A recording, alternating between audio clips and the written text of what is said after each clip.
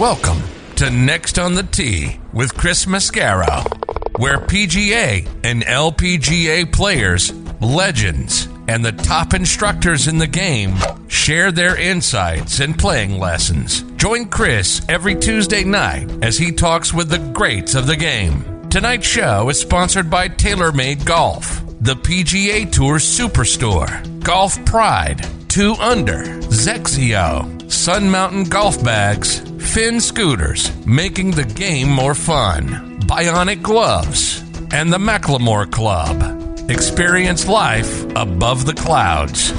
Now, here's your host, Chris Mascaro.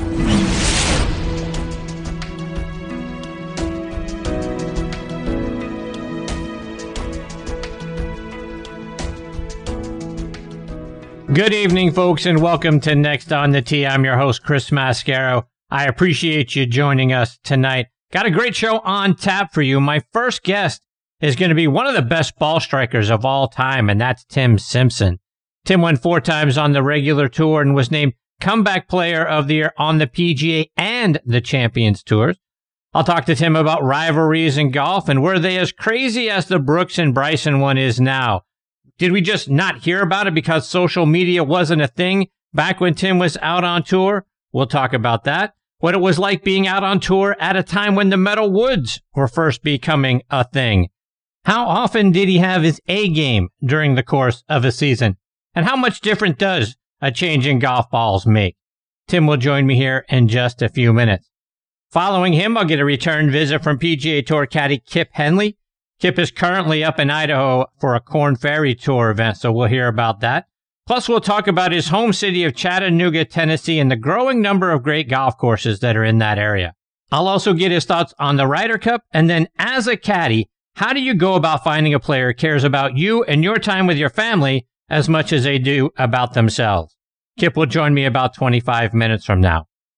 Following him, I'll be joined by Tom Stankowski, Paul's older brother. Tom was an All-American at Arizona State.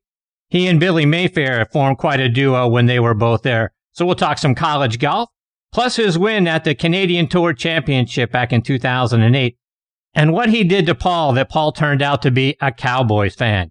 Looking forward to having Tom as part of the show, who will join me about 45 minutes from now. Then we'll round out the show with a visit from World Golf Hall of Famer Dennis Walters. Dennis is another guy who had a great college career. He played at North Texas State at a time when he regularly competed against Tom Kite, Ben Crenshaw, and Bruce Lietzke, who were at the University of Texas and the University of Houston, respectively, at the same time Dennis was in school. Dennis finished 11th in the 1971 U.S. Amateur. We'll hear about that. Then shortly after college, a golf cart accident left Dennis paralyzed from the waist down, but he didn't let that stop him. We'll hear his inspirational story when he joins me about an hour from now. So there you have it, folks. More great stories, tips, and information are coming your way tonight on this edition of Next on the Tee. And as always, thank you so much for tuning in and taking the journey with me tonight. Before we get started, I want to remind you about our friends over at the Macklemore. You guys know my buddies and I. We went up there for our annual golf trip, and it was simply amazing. Everything about the place is first class. We had great accommodations. The practice facility is wonderful. The on-premise restaurant is called The Craig. It had outstanding food and great service, and the course lived up to every expectation that we had for it. I can't say enough great things about the place. Go online, folks, to themacklemore.com to see for yourself how spectacular it is. The golf course is co-designed by our good friends Bill Bergen and Reese Jones, and one of my guests tonight, PGA Tour caddy Kip Henley, said, outside of Pebble Beach, it's the most beautiful 18th hole he's ever seen. And Golf Digest agreed, naming it the best finishing hole in America since 2000. See why we're all saying that by going online and checking out the resort at themacklemore.com. And folks, this segment of the show is brought to you by our friends over at TaylorMade and their TP5 and TP5X golf balls. High draw? Check. Low fade? Check. Bump and run? Out of the sand or flop shot? Check, check, and check. No matter what shot you need to pull off, there's one ball that's better than them all, and that's the new TP5 and TP5X from TaylorMade. With a newly redesigned dimple pattern that decreases drag and increases lift, it's the #1 ball in golf no matter the shot. So whether you need to hit it high over the trees, under, or even through them, hit TP5 or TP5X, the one ball designed to handle it all. Check them out online by going to TaylorMadeGolf.com for more information. Okay, now back and making his 5th appearance with me here on Next on the Tee is one of the all-time great ball strikers, Tim Simpson. Tim is from here in Atlanta, played his college golf at the University of Georgia, where he lettered in 1975 and 76. During his time there, Tim was named All-SEC, All-American, and a College All-Star. He turned pro in 1977. He won 4 times on the PGA Tour at the 1985 Southern Open, the 1989 USF&G Classic, and back-to-back years at the Walt Disney World Oldsmobile Open in 89 and 90. He also won the Georgia Open 5 times and the Casserole World Championship over in France. He was named the Comeback Player of the Year in 1989. He had 2 top 10 finishes in majors, both coming in 1990 at the US Open and the PGA Championship. That year, he was named the Georgia Professional Athlete of the Year. In 2004, he was inducted into the State of Georgia Sports Hall of Fame. 2006, he was inducted into the Georgia State Golf Association Hall of Fame and named Comeback Player of the Year on the Champions Tour. He's a great guy, and I'm very honored he is back with me again tonight here on Next on the Tee. Hey, Tim, how are you, my friend? I'm fantastic, Chris. Great to be with you again. Tim, I got to be honest, after the last time you and I communicated, I got very encouraged. It seemed like you were starting to feel better physically, and maybe there's some more golf in your future. Give us an update. How you feeling, my friend? Well, I'm feeling better. I guess as good as a guy that's had 3 back surgeries could be, but I think when I was on your show last year, it had been close to 4 years since I played, and as of now, it's been 4 years, 11 months. But 9 days ago, I played 9 holes with 2 of my young juniors and their dad that I work with.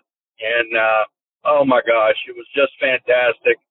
The back didn't like the driver, but, the 2 kids were, they're 11 and 14, and I'm not sure they knew the significance of it to me, but they're such wonderful kids, and I teach them, and it's like I wanted to give them a gift. If I could play again, I wanted to be with them. And they got to see a few Simpson iron shots, so it was fun.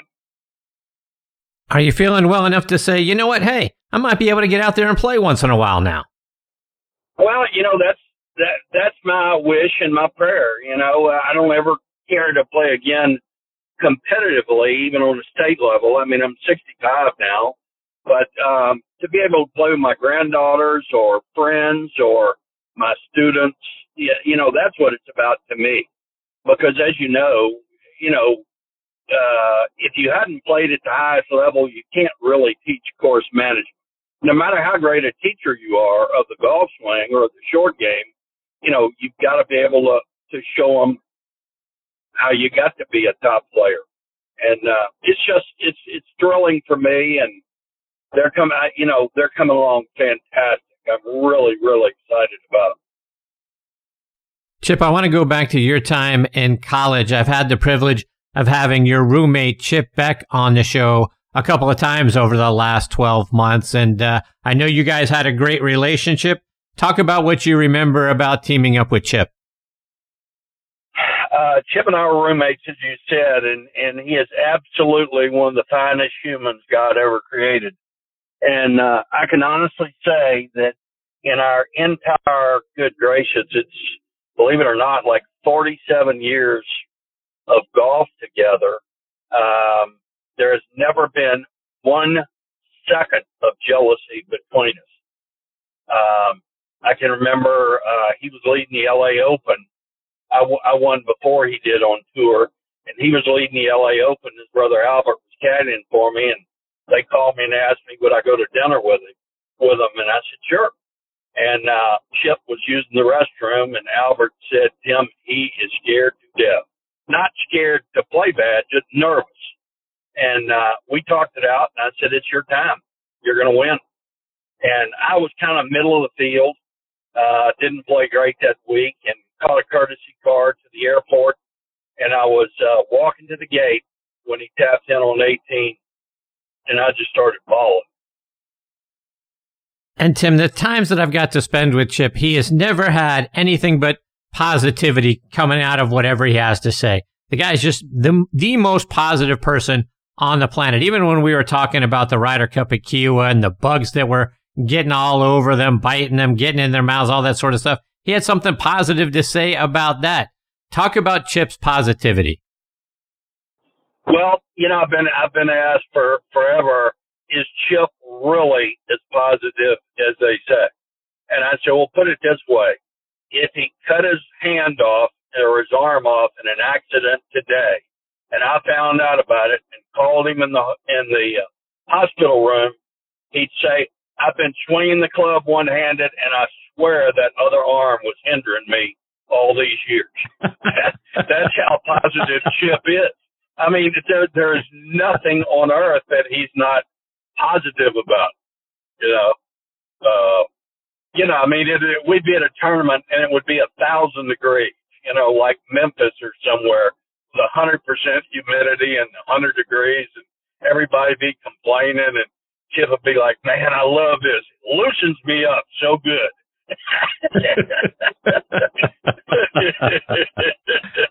That's awesome.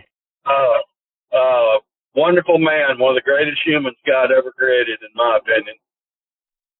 Tim, I want to get your thoughts on rivalries out on tour. A lot is being made right now about the Brooks and Bryson rivalry. I know with social media, this stuff kind of gets blown up out of proportion at times. Did you ever have to deal with anything like that? Did you see any rivalries when you were out playing on tour that maybe we didn't hear about because social media wasn't a thing back then? You know what? There might have been in my generation, but I don't remember them per se. It wasn't like, Norman and Watson or something like that. The one that sticks out to me was Paul Azinger and Seve Ballesteros, where I believe it was the Ryder Cup you're talking about at Kiowa, where Azinger just basically said he cheated. And from that day on, there was no love lost between those two. That's one that sticks out in my mind. Tim, when you first got out on tour, I don't think metal woods had become a thing yet. TaylorMade came out with the first ones, I believe, in 1979. When did you first start testing metal woods, and when did you make the switch over and put one into play? I can remember Ron Streck from Oklahoma signed with TaylorMade when TaylorMade was just a startup company. And he had one on the range at the Texas Open in San Antonio. And I'm like, what in the heck is that thing? It looked like, the old metal drivers from the driving ranges, that were, just built to last kind of deal. And I thought it was crazy. And then Mizuno made a great metalhead called an MSX. And they also had a 1+ wood, which we used as a fairway wood. And you couldn't hit it real high, but man alive, this thing, you could hit 250-yard 3-woods back when 230, 235 was long, with the old ball and stuff. And that's what I did all my winning with in 89 and 90. I won 3 times and lost 2 playoffs. It was with Mizuno woods. And they were, Dr. Joe Braley, who created the precision shaft, explained to me why they were superior. They're basically a wood version or metal wood version of a perimeter weighted iron. And Karsten had explained to me years earlier why perimeter weighting made the club more forgiving. So Dr. Braley then explained to me when the metal heads came out how they created a horseshoe effect at impact. And if you watch an ultra slow motion, not on your phone, but ultra slow motion, the head does tremendous distortions, vibrations of frequency at impact. And what the metal head did was it was like a horseshoe, and it went back and it like ricocheted off that, and the head would stay straight coming through, whereas you would look at that with a persimmon-headed wood, and it would just be violent distortion. So, there was no doubt they went straight. No doubt. Tim, were you always custom fit for your clubs during your college and pro days, or when did you first get professionally fit? Well, professional fitting back then was totally different than now. Amateurs laugh at me now when I tell them, the way we did it, if I was playing with a new shaft and trying a different tipping, having them cut a half an inch shorter, which stiffened it, and this and that. You and I were buddies, or Chip was on the range, and I'd say, Chipper, come here for a second. Watch this. See if this ball is spinning to you. How's this ball flying? You know, there were no such things as, launch monitors back then that gave spin rate, you know, and that's how you played it. And, you know, when I was on the Champions Tour, I think it was the year before my career ended in injuries. Obviously, I lived down here at Lake Oconee still, and they had the TaylorMade Kingdom over at Reynolds. And I went over there, and when I hit my driver, they're like, Timbo, you're kidding us, right? I'm like, what do you mean? They're like, this thing is spinning like 2,300. And I'm like, so? They're like, do you know how much yardage you're losing? I said, did you not see where I finished in driving accuracy? I finished third, and I think they messed up. I should have won. You know, I said, you know, I don't care if you give me a driver I can hit 15 yards farther, but it goes in the woods. You know, I want something that goes straight. So, yeah, it was totally different back then. Totally different. Tim, we've heard a lot about how much better the golf ball is now versus when you played out on tour. To me, it's like going from hitting rocks to super balls. How did the progression feel to you as the golf ball evolved over time? Well, you use the exact term that I use on a daily basis, Chris. The current balls are like super balls. They are so hot, it is crazy. And amateurs want to say, oh, it's all the technology with the clubs. Let me tell you what, you can't tell me that it's not the ball. Jack Nicklaus has been saying it since the 80s.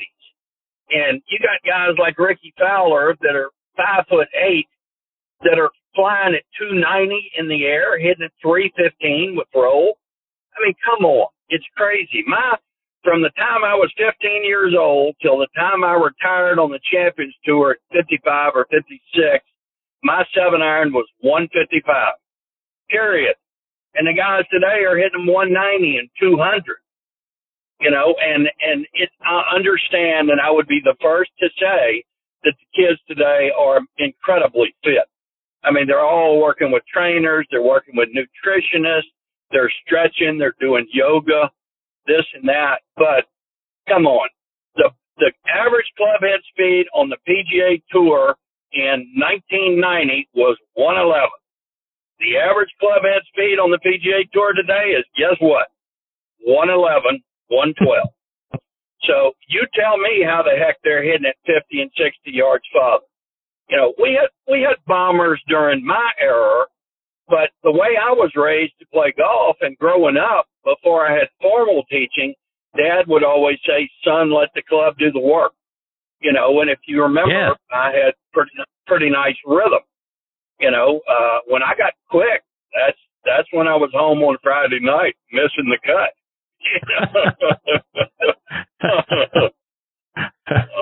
That's exactly what I was told when I was growing up.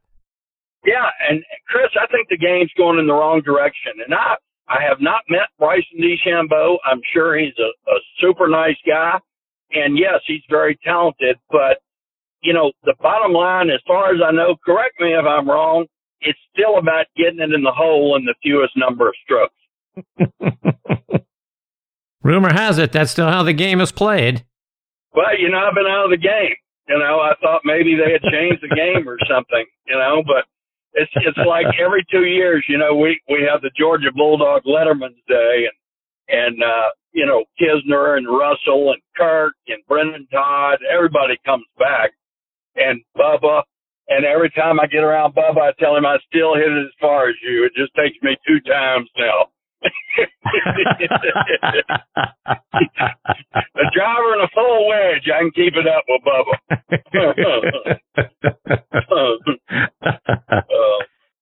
Tim, did you mess around with different equipment and different golf balls? You know, when you were on tour, did you let me try this one, let me try that one to find one that you like better, or were you a brand loyalist? I was pretty much a brand loyalist. I left Titleist for MaxFly, and Titleist kind of never forgave me. although I went back with them on the Champions Tour. But I went with Ping back when Wilson was the company in the world. It was Callaway, TaylorMade, Ping combined. I was with them early, and then Ping approached me, and I'm like, well, send me a set in the off season and I'll hit them and I'll let y'all know, and I hit them and it was like, wow, I kind of like these.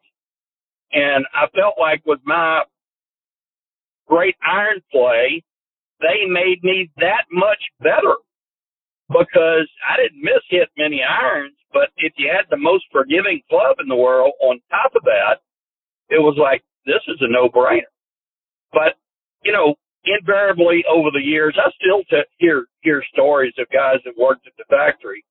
People would come into the factory. Karsten had a rule that he would work on anybody's clubs. Didn't matter if they were TaylorMade, Callaway, whatever. He would have his guys work on them free of charge.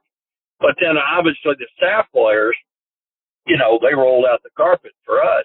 And every year during the Phoenix Open, I'd drive 20 minutes over to the factory and I'd get my grips changed and my loft and lies checked. And invariably they'd tell me stories. They'd be like, we've had 25 guys come through here in the last year that all say, seriously, tell us what Tim does different. What kind of secret does he have with his clubs? And they're like, we see him one time a year and we change his grips and we check his lofts and lies. And they're like, oh, come on. And they're like, no, he don't mess with his clubs. And I just always, even years before, I'm an avid archer. I love my archery. Years before I ever picked up a bow and arrow, I always said, it's not the arrow, it's the Indian, and, that's kind of in the same, guys that blame their clubs are the same guys that blame their caddy when they hit it fat and it goes in the water, and they're on TV yelling at their caddy and giving him a dirty look like you pulled the wrong club. What's the caddy going to say on TV? No, you laid the side over it. You hit it fat. That's why I went in the water. But I was never much of a tinkerer, Chris. I was just never much of a tinkerer. I got my stuff. I played with it, and as long as I didn't get well cards from my banker, I knew I was doing good. Tim, in this month's edition of Golf Magazine, Sergio Garcia is interviewed, and he said he could be more creative back in the 90s and the early part of the 2000s than he can now, and that's something that he feels like is missing from today's game. Players used to have to play with more imagination and control their golf ball better, and you don't have to do that as much now because we talk about the golf ball. It goes farther and also goes straighter than it used to go. Is that a sort of a lost art, the artistry of having imagination out on the golf course and then having to figure out how you were going to carve this one into this hole or that hole or around a bend and that sort of thing? Great question and a great observation on your part, Chris.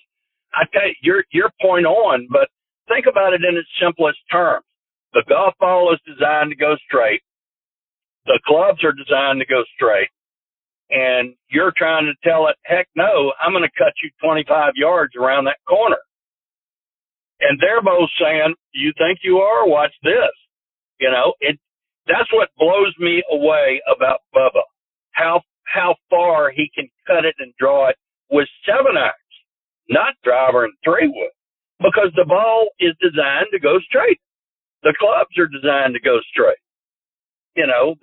We're just a handful of players in the world that play professionally. These companies stay open selling them to amateurs. Well, every amateur wants to hit it straighter. Every amateur wants to hit it farther.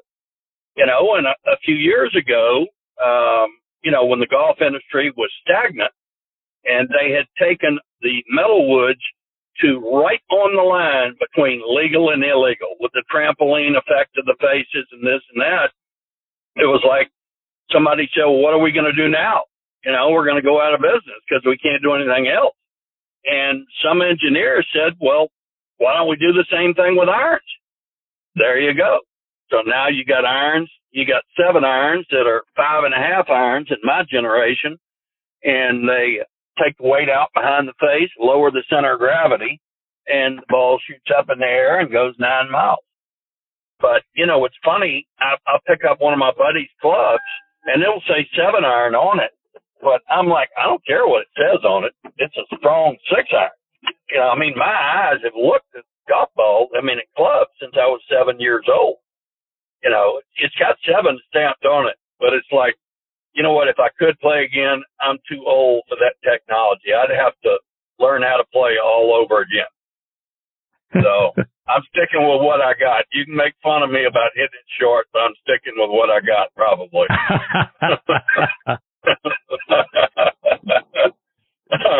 Tim, just a couple more before I let you go. And I'm curious, how many times during the course of the season did you have your A game? How many tournaments did you play in that you had your A game? And were those the ones that you won? Or were you able to scratch it out and, you know, get a win or get a top 10 with your B or C game? Yeah, you could. I mean, as you know, I was never considered a great putter. Obviously, you know how I hit the ball, but if I could change one thing in my career, if I could live it over again, I would never listen to anybody that said I couldn't putt, and I would never tell myself I couldn't putt. But I was getting back to your question. I would say, I tell amateurs all the time, what you don't understand is 97, 98% of the time, we're not happy. Something is wrong. You know, either you're driving it great and ironing it great and you can't hit a tractor trailer with your putter, or, you know, there's something missing.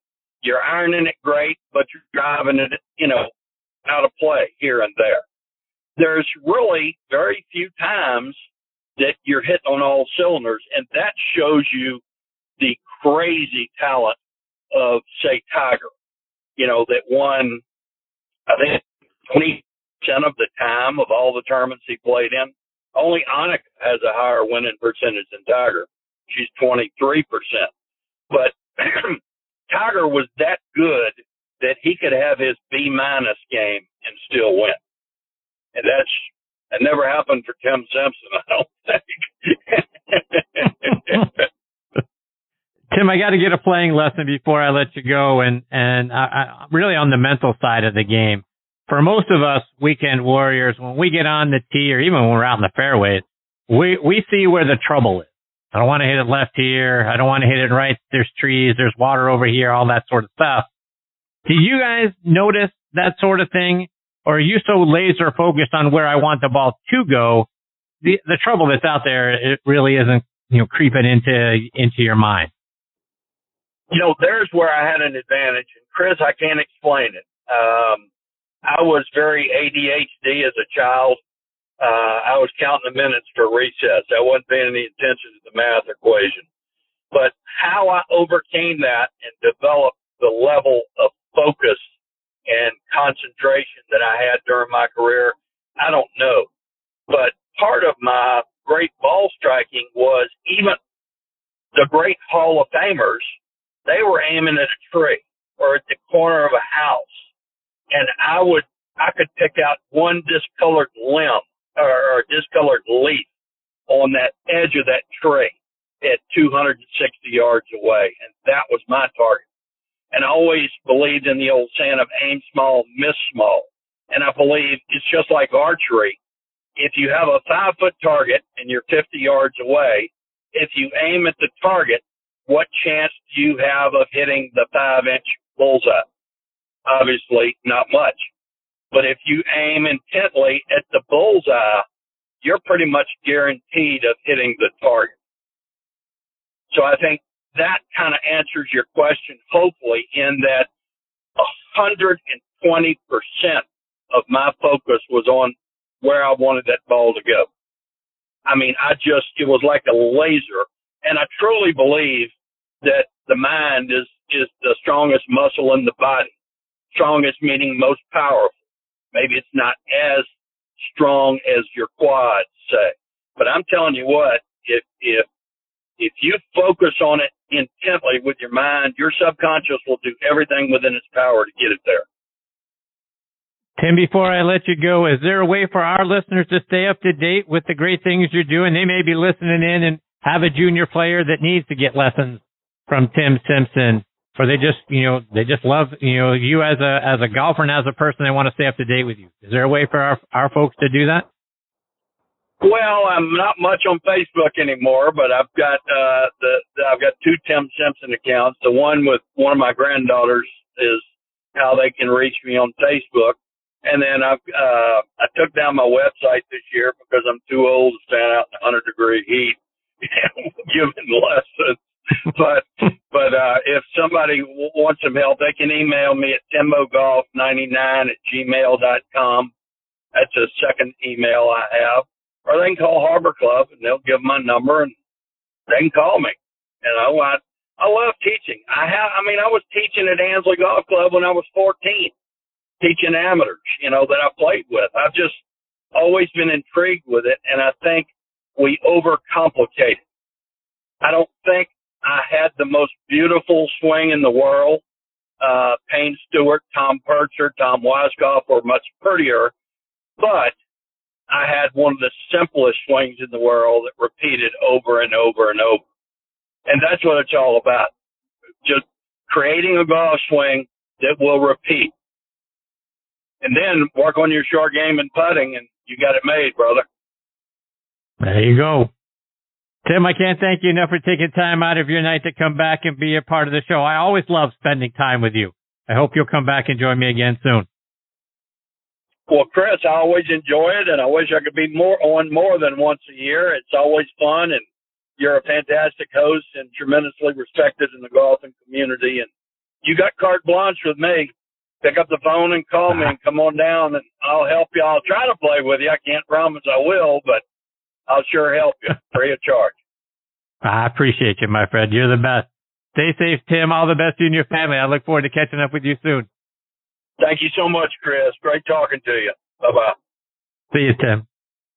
That's a great Tim Simpson. Doesn't get better than that, folks. Holy cow. What a great guy. I told you right in his intro he's a great guy, and he showed you again why. But, boy, what a great career he had.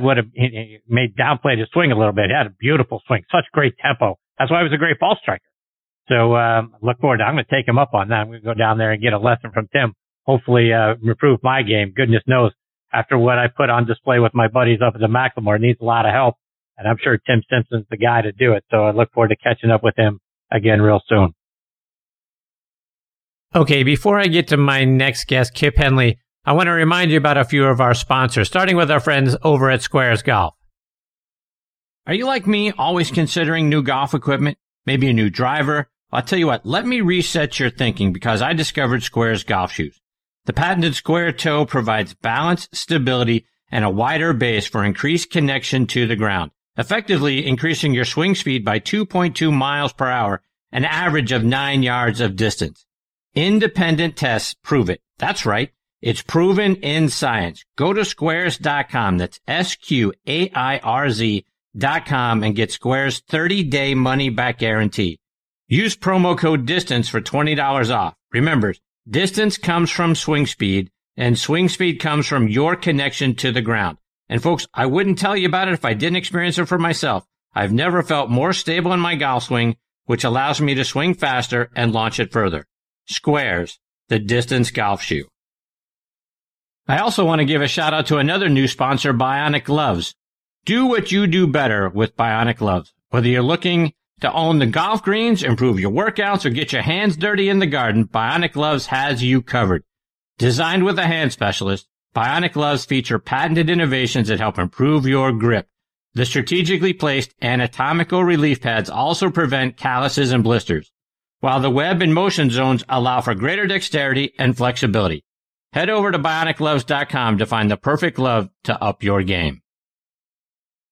And I want to remind you about our friends over at Zexio. Back in 2001, Zexio Strixon began making clubs for men and women, and they've improved on those clubs every year since. I was fit for a set of Zexio 10 irons by a great fitter on their staff. He got me dialed in, and they feel and perform fantastically. They are by far the best irons I've ever played. They are light. I have picked up nearly 5 miles per hour in swing speed, and they're deadly accurate. Every part of Zexio clubs are made exclusively for Zexio. Like I say, everything is light and balanced, Swing weights are made to give us the highest smash factors. The best part of getting fit for Zexio clubs is hitting it higher and straighter than ever before, changing your game. Zexio clubs are a Golf Digest Hot List Gold winner for 2021. Congratulations to Zexio Ambassador NB Park for her 5-stroke victory earlier this year at the Kia Classic. It was her 21st victory, and she did it using Zexio 11 woods and X irons. Ernie Els and top instructor Martin Hall are Zexio ambassadors as well. See why and how Zexio can help improve your game. Go online to ZexioUSA.com. That's XXIOUSA.com and pick which set is right for you. Okay, now back and next on the tee with me is PGA Tour caddy Kip Henley. Let me remind you about Kip's background. He's from Chattanooga, Tennessee, played his college golf at the University of Tennessee at Chattanooga, where he finished tied for 19th at the 1982 Marshall Invitational and tied for 4th at the Southern Conference Championship. Kip has been a PGA Class A professional since 1988. He played out on the Hooters Tour, the Korn Ferry Tour, and a few times out on the PGA Tour. He's won the Tennessee State Open twice and been the Tennessee Player of the Year 4 times. He won the Golf Channel's Big Break 2 back in 2004. He's recently had back-to-back top 20s in the Tennessee Senior State Open in 2017 and 2018. He's been a caddy on the tour for several years, carrying the bag for players like Jason Bond, Garrett Willis, Stuart Sink, Vijay Singh, Austin Cook, Brian Gay, and Boo Weekley. In 2017, he was inducted into the Chattanooga Sports Hall of Fame, and I'm honored he is back with me again tonight here on Next on the Tee. Hey, Kip, thanks for coming back on the show. What's up, little buddy? How are you? I'm fantastic. Kip, how are you? I'm good. Boy, I need you as my publicist. I didn't know I had been so good at golf until you said all that. You've done a heck of a lot in the game, Kip. You're very well decorated, my friend. Talk to me. I'm surprised. I expect to see you up in the top 5 or 10 at the Tennessee State Open over the last couple of years. Why haven't we seen you out there? You know, it usually just doesn't work out in my schedule. I get to participate, and if I do, the young kids just beat my brains in anymore. So I've always said, though, with that, I used to say, I don't say it anymore, but back in the old days when I was swamping everybody in Tennessee golf and winning a few things here and there, I always said I'm the greatest player you've never heard of. But I can't say that no more. There's plenty of great players out there. I'm old and washed up now, man. So, Kip, I see you're out there in Idaho. I'm guessing you're on the bag for somebody at the Boise Open. Who you looping for?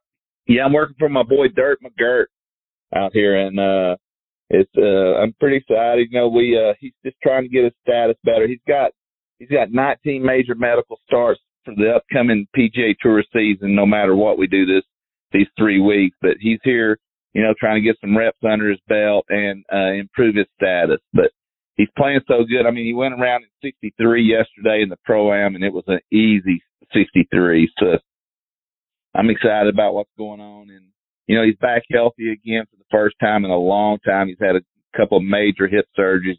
He's been out of the game for a while, and he came back last year and he played sporadically, but he's ready to get. He's healthy and ready to get after it, and I'm ready to be his heavy carrier of stuff. So I'm ready to go if he is. And the tournament is up there at the Hillcrest Country Club. Russell Knox has got the course record. He shot a 59 there back in 2013. You mentioned shooting 63. Is a 59 out there? Very easy. Dirt shot 59. He shot 29 on the front side yesterday. And let's see, what he had 3 birdies and a bogey on the back 9. So that's added up. It's par 71. So, yeah, it's definitely out there. It's because, you know, it's only like 6,800 yards tipped out.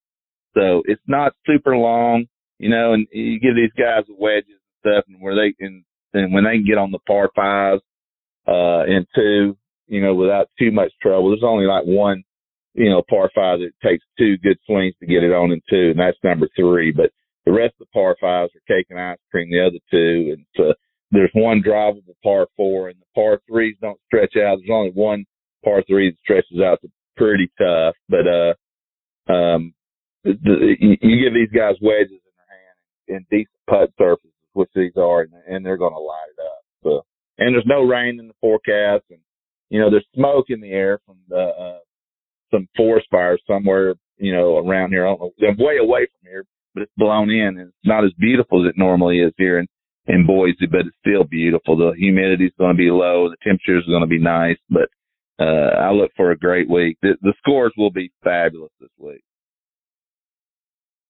If you mentioned the par threes, and I saw you made a ruling on Twitter recently. Hole-in-ones on par three courses don't count. Really? They don't count? Yeah. No, I am the par three, I don't know what's the word, czar. The hole-in-one czar. You have to come through me to get credit for your hole-in-one. These guys are claiming hole-in-ones on par threes. Par three golf courses are insane. I call it heat for that, but you cannot do, I've had 13 hole-in-ones. I'm crazy lucky. I've topped 4 woods in the hole and everything. So, but none of my hole-in-ones are counted off the par threes. I grew up playing this little rink-a-dink golf course called Wilcox Boulevard, and it was a par three. Like the longest one was like 110 yards, and the shortest one was like 50. We made hole-in-ones all because we would go around. We play 100 holes a day. We make hole-in-ones like almost every other day, and those aren't on my account. So hole-in-one, but you have to do finger quote, air quote, and say, but it was on a par three course. So that's the only way you can say I have a hole-in-one. You cannot say count that in your hole-in-one count, but it's just the rules. I don't make them. I kind of make them, but I like to stir the pot, as you might guess. What about at Augusta National? That's a par three contest on the Wednesday. Those don't count? No, absolutely not. Especially they put those things at the bottom of those funnels where every ball feeds right to the hole. That's crazy talk. You say, I made a hole-in-one on the par three course at Augusta, which is pretty cool, but you cannot count that in your hole-in-one total. If you've only got a hole-in-one on a par three course, you do not have a lifetime hole-in-one. You have a par three hole-in-one. That's all. You can't count it any other way. And some guy said, so my son had 3 hole-in-ones on putt-putt last night. If you count the par three courses, you got to count the putt-putt. And I go, you're exactly right. Case closed. The next case is walking into the courtroom. That's great. Kip, I want to get your thoughts on the Ryder Cup. And I'm going to make you Ryder Cup captain for the U.S. team. So according to the points, right, you got 6 guys are in. Colin Morikawa, DJ, Bryson DeChambeau, Brooks, JT, and Xander Schauffele. Those guys are all in. Then you got Jordan Spieth, Harris English, Patrick Reed, Daniel Berger, Patrick Cantlay, and Tony Finau. In they round out the top 12. Right. So, Captain Kip Henley, would you take the chalk and just take those other 6 and there's your 12? Or do you like other guys that you would make kind of mix and match some other guys in there? Wow, I'm going to mix and match, and I'm probably going to commit Caddie suicide here by saying these guys and leaving some out. But how do you leave a guy like Berger off? Berger, he barely talks to me. He don't even like me hardly out there. And how do you leave that guy off? Because he's a tough sucker, He loves to gamble. I'm going to take those kind of guys that just love matches and love to gamble and love the chit chat and the giving the needle. I'm going to put Phil Mickelson on that team. I'm going to put Berger on that, put Jordan Spieth on that team just because he just putts, and that putter in match play will just beat your brains in. It'll drive you crazy. Those guys hitting those 20-footers, there's nothing more demoralizing than match play. But I want a couple of young guns like Berger that, you can't call him a young gun anymore, but the guys that just love to gamble and things like that. And even though the course is huge, kids, God, I hate to leave kids off that team. There's a lot of guys, Harris English, just because he's just such a quality human being. How do you leave that guy off the team? But I would envy the guy getting to choose, but I kind of feel sorry for the guy getting to choose. He's going to hurt some feelings this week, or coming soon, I should say this week. What about your old boy Stuart Sink? He's had a couple of wins this year, had a nice Masters, finished tied for 12th. Is there a case to be made for someone like him, not just for his play, but his veteran leadership that they may need in that team room? No doubt about it. What a quality guy. If nothing else, the whole team comes out of there with higher morals at the end of the week than they had going in, because Stuart Sink is one of the highest moral human beings I've ever met, especially the golf pro. I mean, the guy's got 2 W's in the season. He's not even on the team. That is amazing. Our team is going to be so strong. And I know the Euros, they team up and they're better teammates than we are, but we're just going to outclass them this year. We're going to beat the pants off those cats. But how do you leave that guy off the team? But, I mean, I don't see him getting chosen if he doesn't make it on his own merit, you know. And I don't even know enough of when it runs out to know when it's over with, when he has to choose. So speaking of teammates, Kip, you know, we all have heard tons about the Brooks and Bryson issues.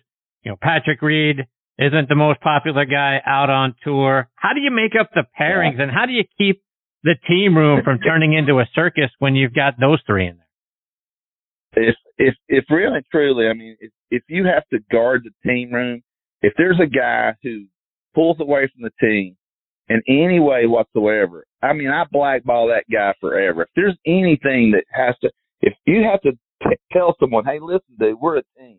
We're not an individual. If you have to tell an individual that, I promise I spread it around. If you choose this guy, you're an idiot.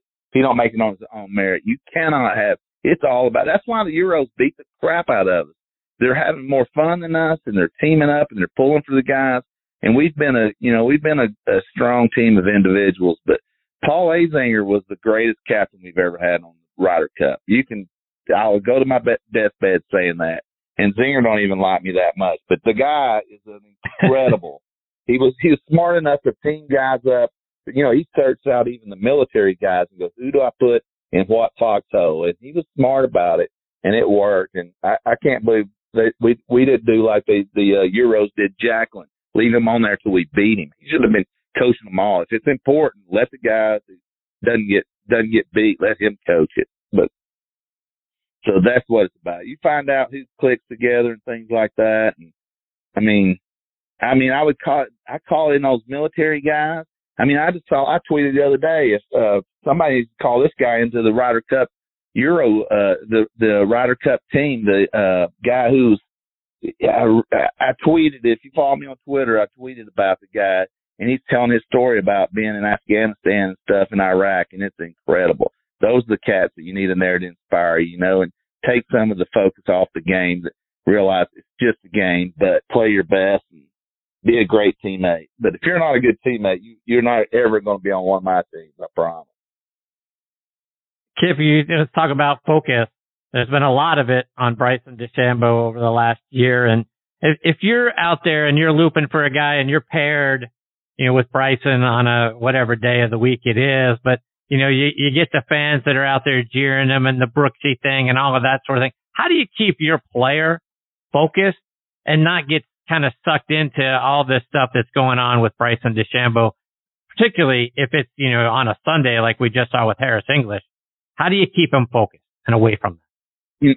You know, I get the press and the TV, you know, they have to have stories. It can be a boring game, you know, at times, and they need, that was good for the game for about 10 minutes. Brooksy and Bryson, their little feud, that was good for the game for about 10 minutes. But if the fans are starting to interject too much into the game and calling Bryson Brooksy and things like that just obsessively, the tour needs to be better about letting the guys throw. You know, if guys are crossing the line obsessively, toss them out. You know, you don't see that at Augusta. You don't see the fans screaming out crap at Augusta because everybody knows they have the total power at Augusta. You mess up, you're gone. So everybody doesn't mess up. The tour needs to be, you know, I want the young fans. I get it. I want the tank top guys. I want the rednecks. I want the beer drinkers. I want the guys with the music to have a place in the game. I'm not trying to run them out of the game. But when it comes to the PGA Tour event, there needs to be a little bit more of a heavy hand when it comes to bad fan behavior. Full of them. The other idiots will calm down, you know. They'll see it, go, well, if I scream out right here, I'm going to get tossed over. So I'll get on the other side of the fence. So there needs to be a little bit more of a heavy hand in the thing. I don't want to run off the young screaming guys that much. But, I mean, there's a middle there somewhere. And right now, I think the fans are past that. And that's, you know, it's kind of what America's got into now with the, you know, the self, what's it called? The, you know, I don't know what the word I'm searching for, but the the fans or the young people that they just lack respect a little bit right now. There needs to be a little bit of pull it back the other way. So is that on Jay Monahan? Does the tour need to step in? Yeah. And Jay Monahan is by far and away the greatest guy we've ever had out there. Dean Beeman killed it, and what's his nuts. He had his own little hours here and there. But Jay Monahan, that guy's a hands-on. He knows all the caddies. He knows all the players. I know one or two of the commissioners that didn't know, but like two of the caddies' names and stuff. Jay Monahan is on. He's a hands-on guy. He's a smart cat. But I think it. I put it back on him a little bit to say, okay, boys, just team in. Let's take it back just a little bit on the bad fan behavior. It's just a little. It's not a lot. It's just a little. So you asked me the question, how do you keep your guys' head out of that? But if you're, I don't know about the answer to that question. If your guys worrying about what everybody else is doing, you're going to have a fringe player anyway you're caddying for. If you got a guy who's taking care of business and worrying about his own stuff, that's the guy that's going to make you some money as a caddy. Kip, Bryson and his caddy, Tim Tucker, recently kind of went their separate ways.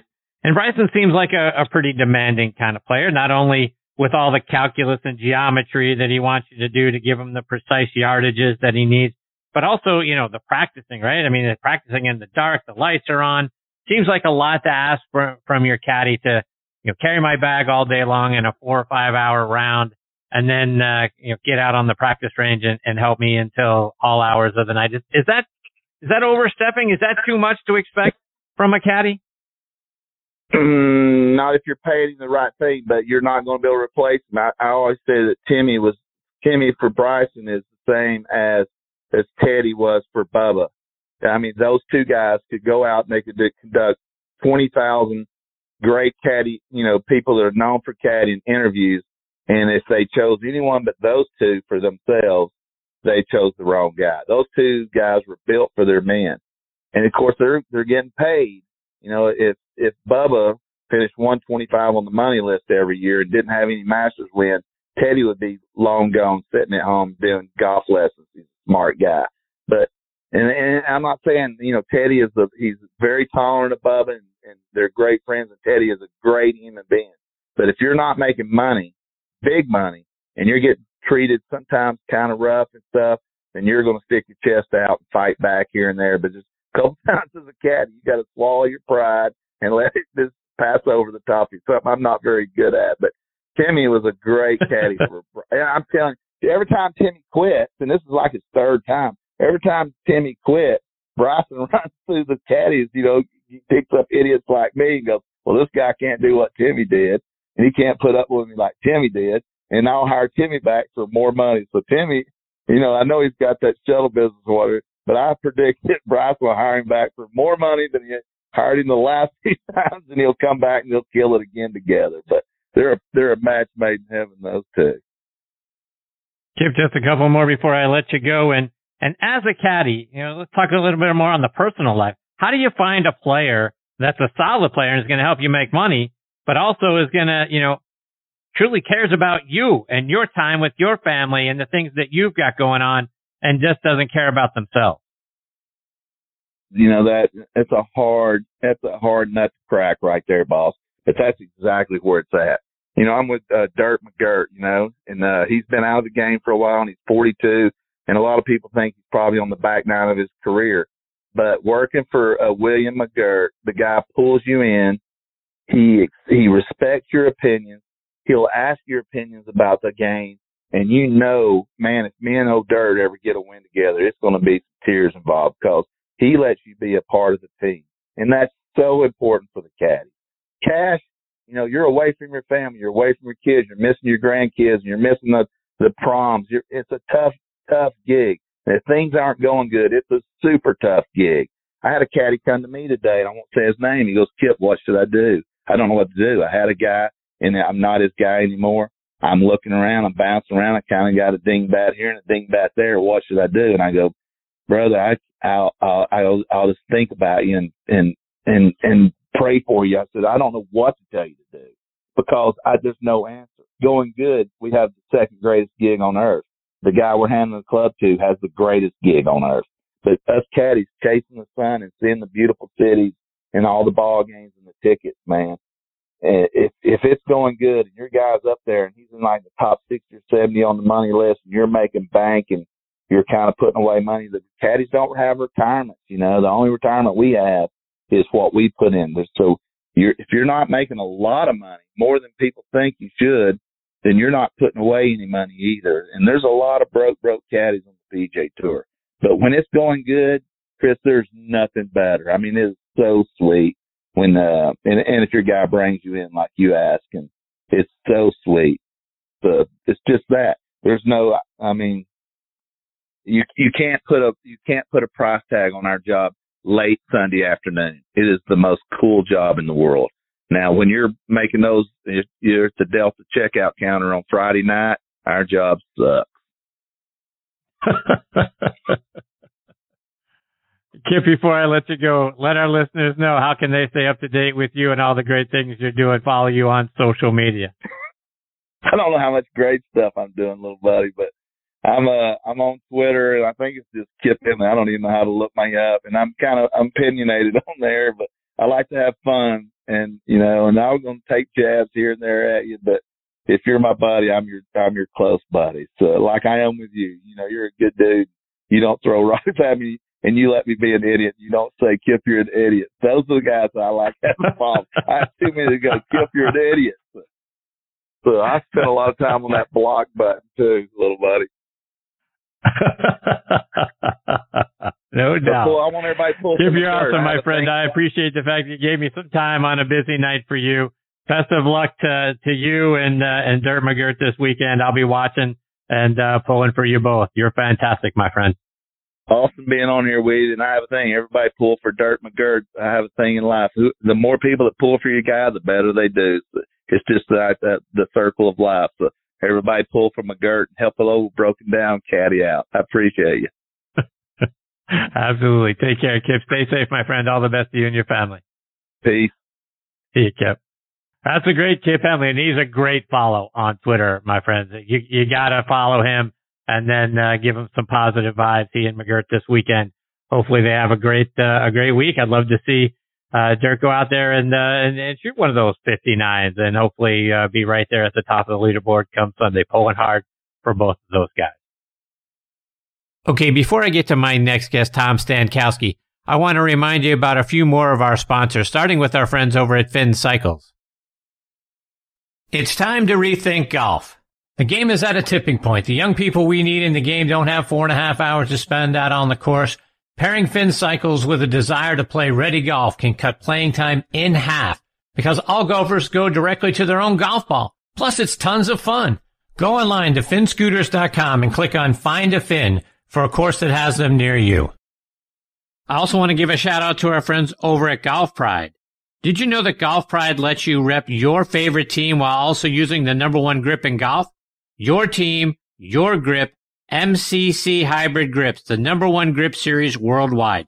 Features an exclusive brushed cotton cord in the upper hand for all-weather performance, with premium rubber in the lower hand for added feel. The new MCC Team Series is available in a variety of new color combinations, so you can rep your favorite team out on the course. Available in standard and midsize. Check it out online by going to golfpride.com. And folks, this segment of the show is sponsored by our friends over at the PGA Tour Superstore.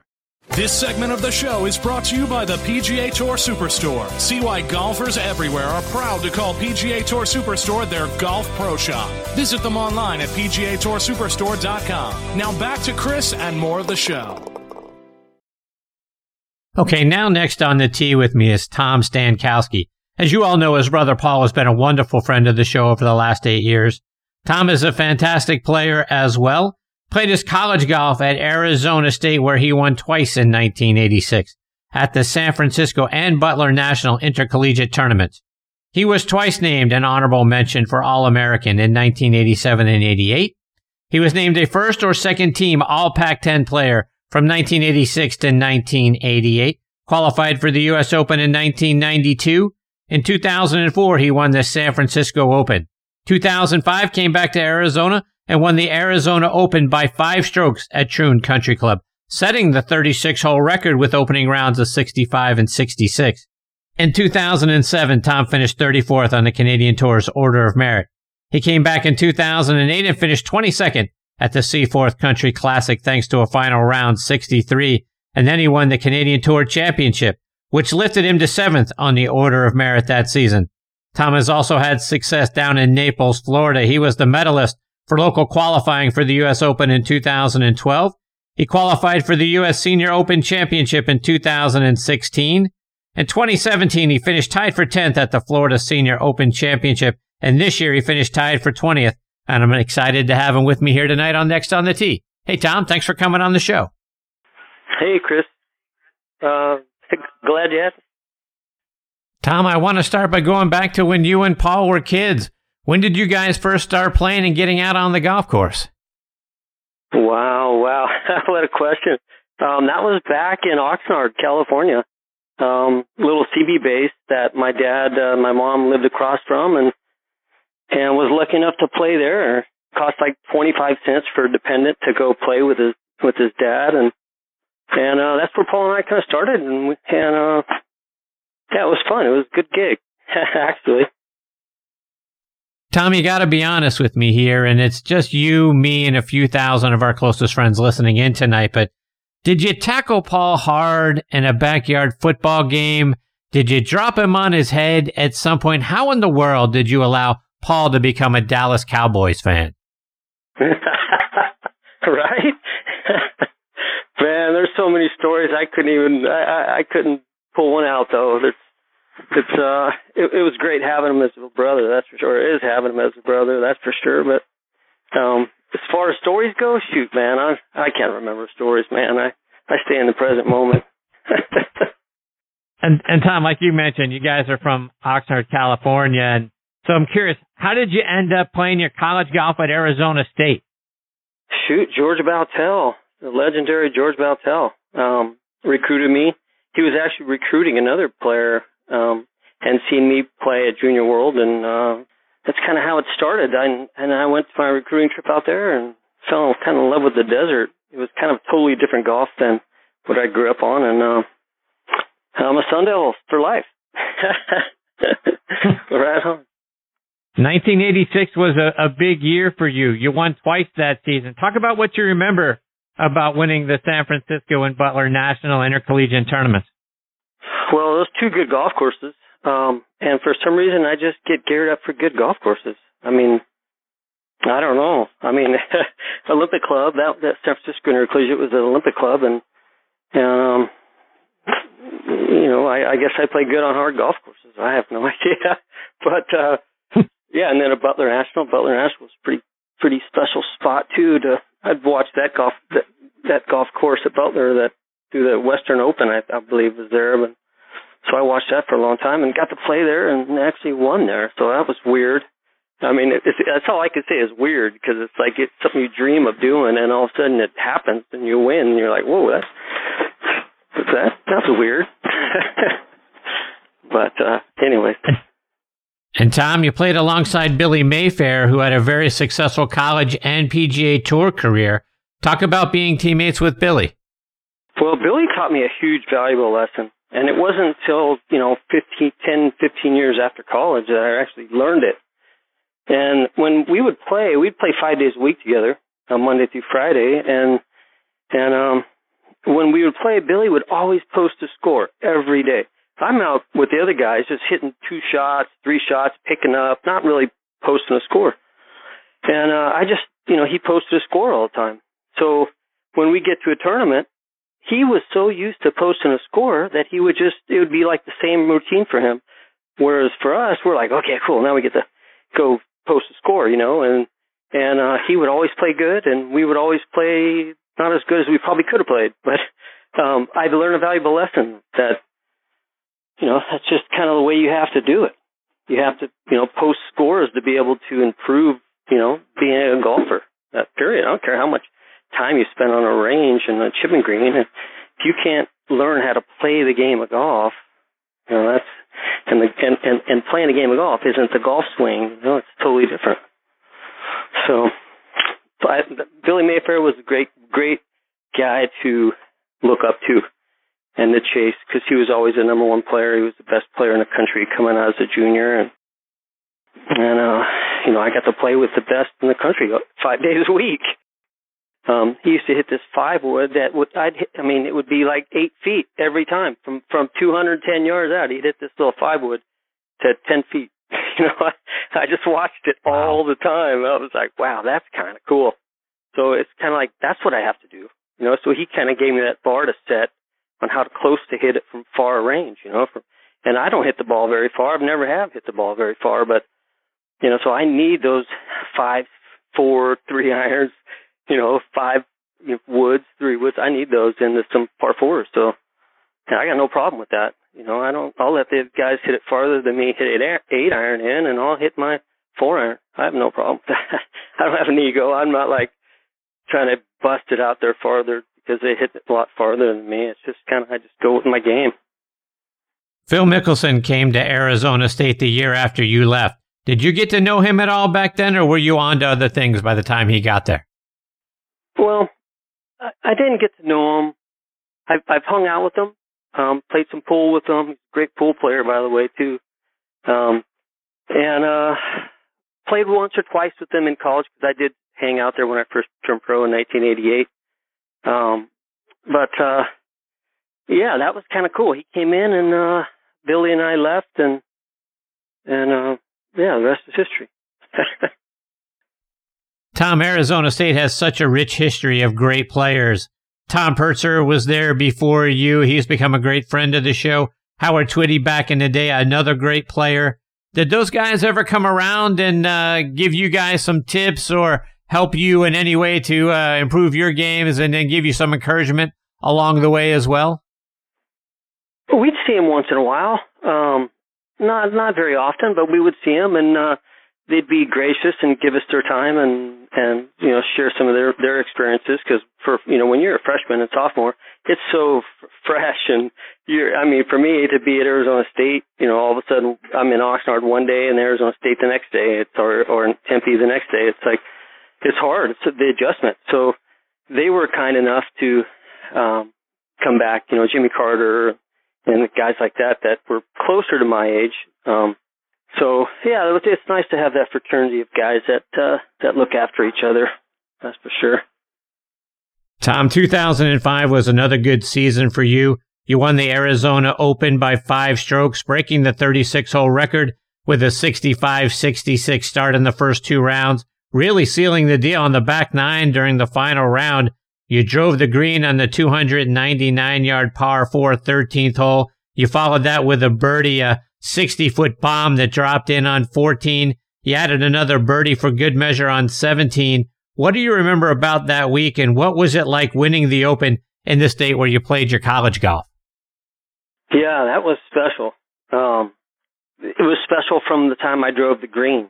Because at that moment in time, I only had maybe a 1-shot lead.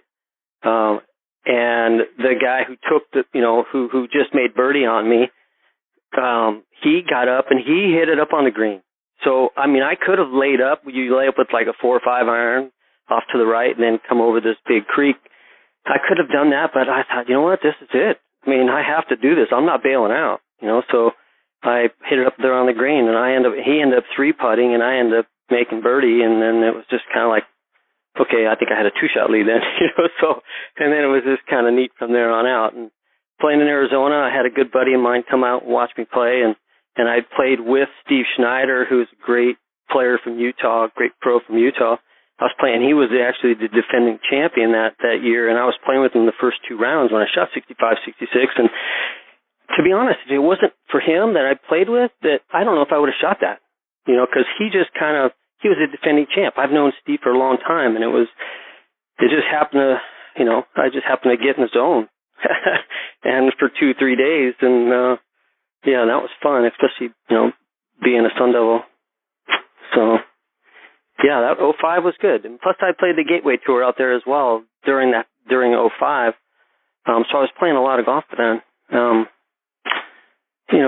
enjoying life. Now I'm not playing much. Tom, you go up to Canada and you have a lot of success up there as well. I read that the 63 you shot in the final round at the Seaforth Country Classic helped give you the confidence to go on and win the Canadian Tour Championship in 2008. Do you recall, did something click in that final round for you at Seaforth that helped you the rest of the way that season? Well, that golf course is very gettable. Guys were going really low. It's not a very long course, and there's a couple drivable par fours, and it's a fun course, super fun course to play. And I played it a couple years, and I shoot 69, 67, just not getting it. I mean, those are decent scores, but not on a course where you can get 63 pretty easy, 62. And when I shot 63, everything kind of came together that day. I drove the par fours where before I hadn't. I just stepped up and hit driver and got them on those par fours and made my birdies and I just kind of rolled over. And it was actually, I want to say it was the very next week that the Tour Championship was up in Barrie, Ontario, and then just kind of had that feeling. And when you have good feelings, it's hard to have a bad feeling, So I had this awesome feeling on every aspect of my game, and I just kind of rode it, and it was fun. The only bummer is I didn't have a tournament after that in 2008. That was the end of the tour champion. That was the end of the tour. So I kind of came back home, and then I saw my dad hug his brother for the last time, and whew. Tom, in that 2008 Canadian Tour Championship, you trailed by 4 shots after 36 holes. But in the final round, you and Canadian Wes Heffernan, you guys were tied with 2 holes left to play, and you hit what I'm guessing was one of the best clutch 6-irons of your life on the approach on 17. You hit it to 4 feet and then make the birdie to take the lead. And then a great drive at another 6-iron pin high on 18. You make that putt too. Talk about that situation and producing those clutch shots to win. Both 6-irons too. I got lucky. I had kind of the same yardage on both shots, and when I pulled off the 6-iron on 17, well, when I had the 6-iron on 18, I'm like, that's just the same shot, So and that shot on 17 gave me some confidence, and I pulled it off on 18. I was just in that moment, and I didn't know I was going to win. I mean, I'm tied going into 16, and I want to say I had the lead, and then I lost it, and then I'm tied going into 17, and to birdie 17, 18, it was just, I think it was just 100% belief in myself that I can do it. That's why I pulled it off. I think that's why we pull off anything, is when we have 100% belief in our ability. Tom, before I let you go, let our listeners know, how can they stay up to date with the things that you're doing? I know you're playing some really good golf down there in Florida, qualifying for the state championship and the senior state championship. Let them know how they can stay up to date with you. Well, I have a Facebook page and Instagram page, and it's Tommy Stankowski on Facebook and Instagram, and that's about it. I don't post a whole lot. I'm not a big social media guy, but I kind of lay low, and but when I do stuff, I do post some things, and I appreciate you having me on, Chris. That's awesome. What I was going to say earlier, when I got kind of emotional, is I saw my dad hug his brother for the last time, and then that's when I said, you know what, man, I gotta get off the road and get closer to my mom and dad and kind of take care of them a little bit, and that's kind of where I am now, So that's kind of led to my current situation. So it's all good. I love it. I love the decisions I've made in life. Well, Tom, thanks for taking time out of your night to come and be a part of the show. I hope you'll come back and do it again sometime. Chris, yeah, man, awesome. I appreciate it. And, I do too. I look forward to talking to you as well. Thanks, Tom. Take care. Say hello to Paul for me. All the best to you and your family. We'll catch up soon. Right on. Thanks, Chris. Bye-bye. See you, Tom. That's Tom Stankowski, and the guy has done tremendous stuff on the Florida circuit down there for the Florida Open, the Florida Senior Championship. He's qualified for the US Senior Open, so he's a heck of a player, and hopefully we get the opportunity to have him back on the show again sometime. Okay, before I get to my next guest, Dennis Walters, I want to give a shout out to our friends over at 2 Under. 2 Under men's performance briefs are the official underwear of the 2021 US Ryder Cup team, the captain and all vice captains. They are worn by more than 30 players on the PGA and Champions Tour. They are also worn by over 70 NCAA Division I colleges and 17 NFL teams.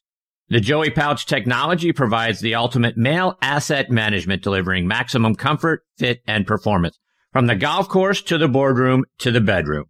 Find these 2 Under performance men's briefs in over 4,000 golf pro shops nationwide, all Shields sports stores, PGA Tour Superstore, Golf Galaxy, and other fine retailers near you. Go online to 2under.com. That's the number 2, UNDR.com. 2 Under performance in your pants. Use code ONTHET20 for a 20% discount at checkouts. Not valid on items already on sale or NCAA licensed briefs. I also want to welcome a new sponsor to the show, Pine Valley Orthotics, and their founder, Stu Sakowitz. Did your feet, back, knees, and hips stop you from playing good golf or golf at all? Maybe plantar fasciitis or neuropathy is killing your golf game? Then you owe it to yourself to try a pair of Pine Valley Orthotics with a 30-day money-back guarantee.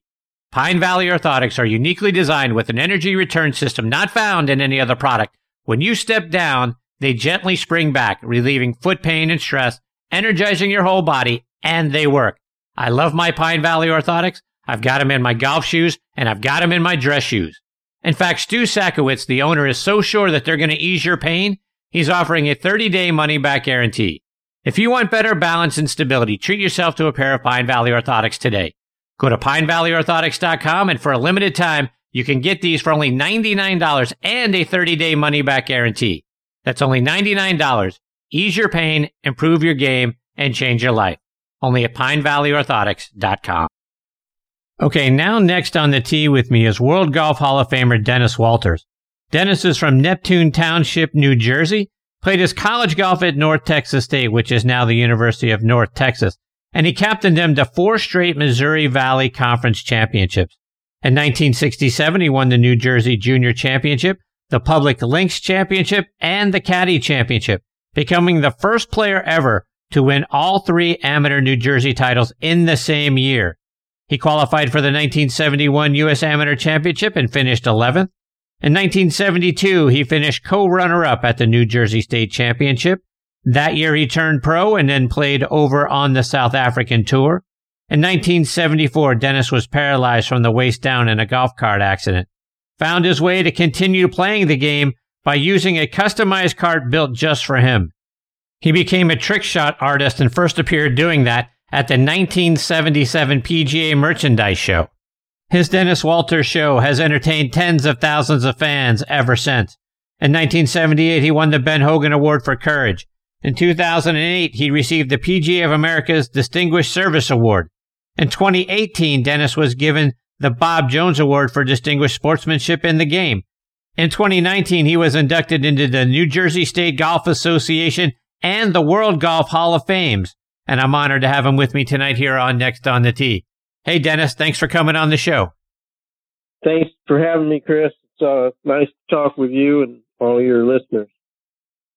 Dennis, I want to start our time tonight by going back to your college days. How does a kid that held all 3 New Jersey amateur titles at the same time end up playing his college golf at North Texas State?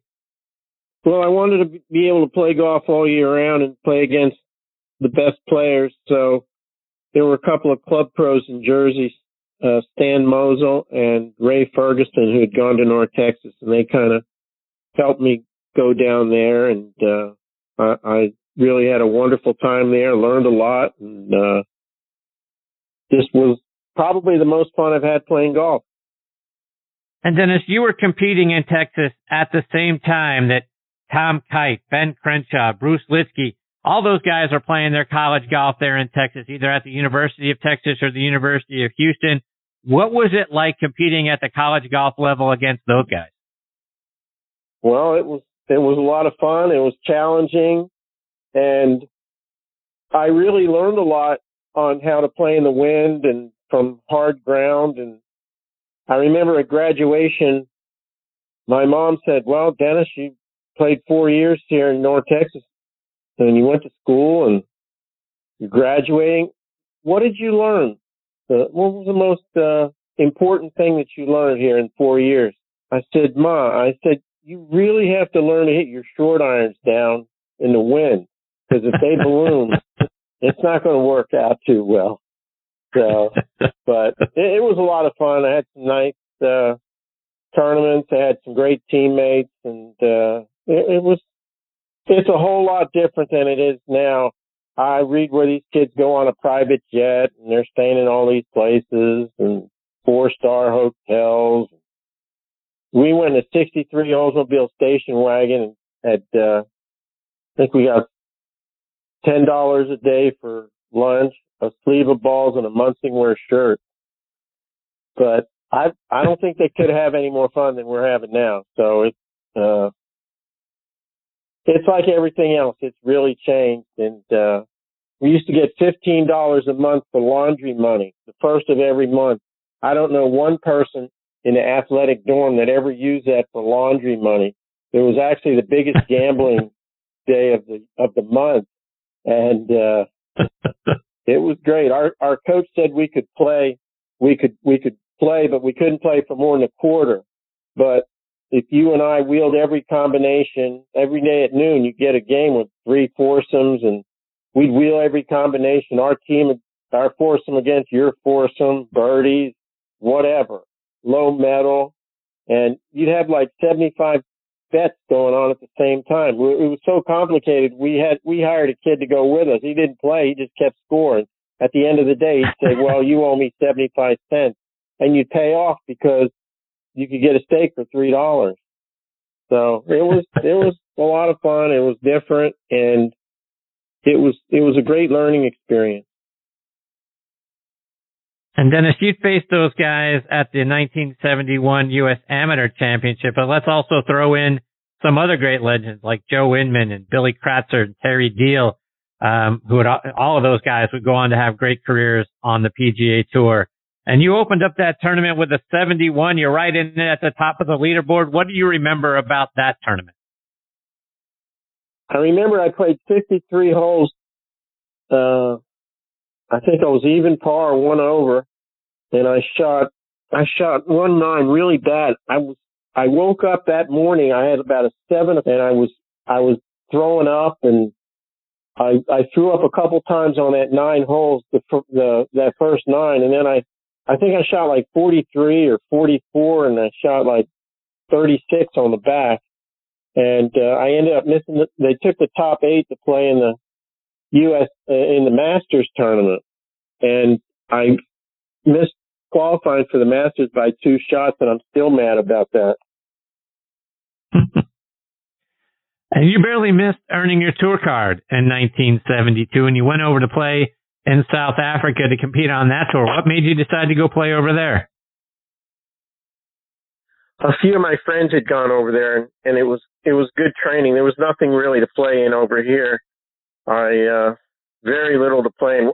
The tournaments I was playing in you could play in some state opens, and one tournament I played in was the Egg City Open up in Maine, and I finished second, won 500 dozen eggs, which I owned for about 5 minutes, and I sold it for $500.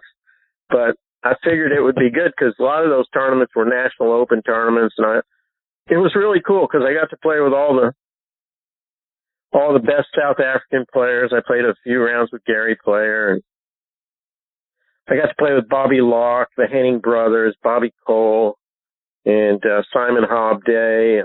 All these guys who were at the time world-class players, and it was nice. Peter Oosterhouse and some other guys from England, but it was really cool. It was you could play 4 rounds, and you had caddies, you walked, and they were big tournaments, and it was terrific. And Dennis, you mentioned Bobby Locke, and I've had the privilege of having Gary Player on the show several times, and Mr. Player always talks about Bobby Locke being the greatest putter who ever lived, but he had a very unconventional stroke. Talk about what you saw from him. Well, the biggest thing was the difference in the greens. The greens the greens back then everywhere were long, they were grainy, and I get a kick out of hearing these greens. They say, there's some grain in these greens. You know, grain in the green for me is when the west side of the cup dies and it's white. And it would be, you know, his technique was, whatever his technique was, you have to believe that his mind was the strongest thing, because putting's almost all mental anyhow. So, yeah, he had an unusual technique, but I can promise you he was picturing that ball going in the cup. And I played with him about, I probably played a half a dozen rounds with him. One time he had a downhill line, a bunker, and he aimed to the right. And he took like 2 grains of sand and he hit it up there stiff. And I'm going, whoa, it's a little different shot than I got. But, he was something. He would, I said, Mr. Locke, I said, every day you play, you wore like a white business shirt, a narrow tie, black knickers. I said, why do you do that? He goes, one less thing I have to think about.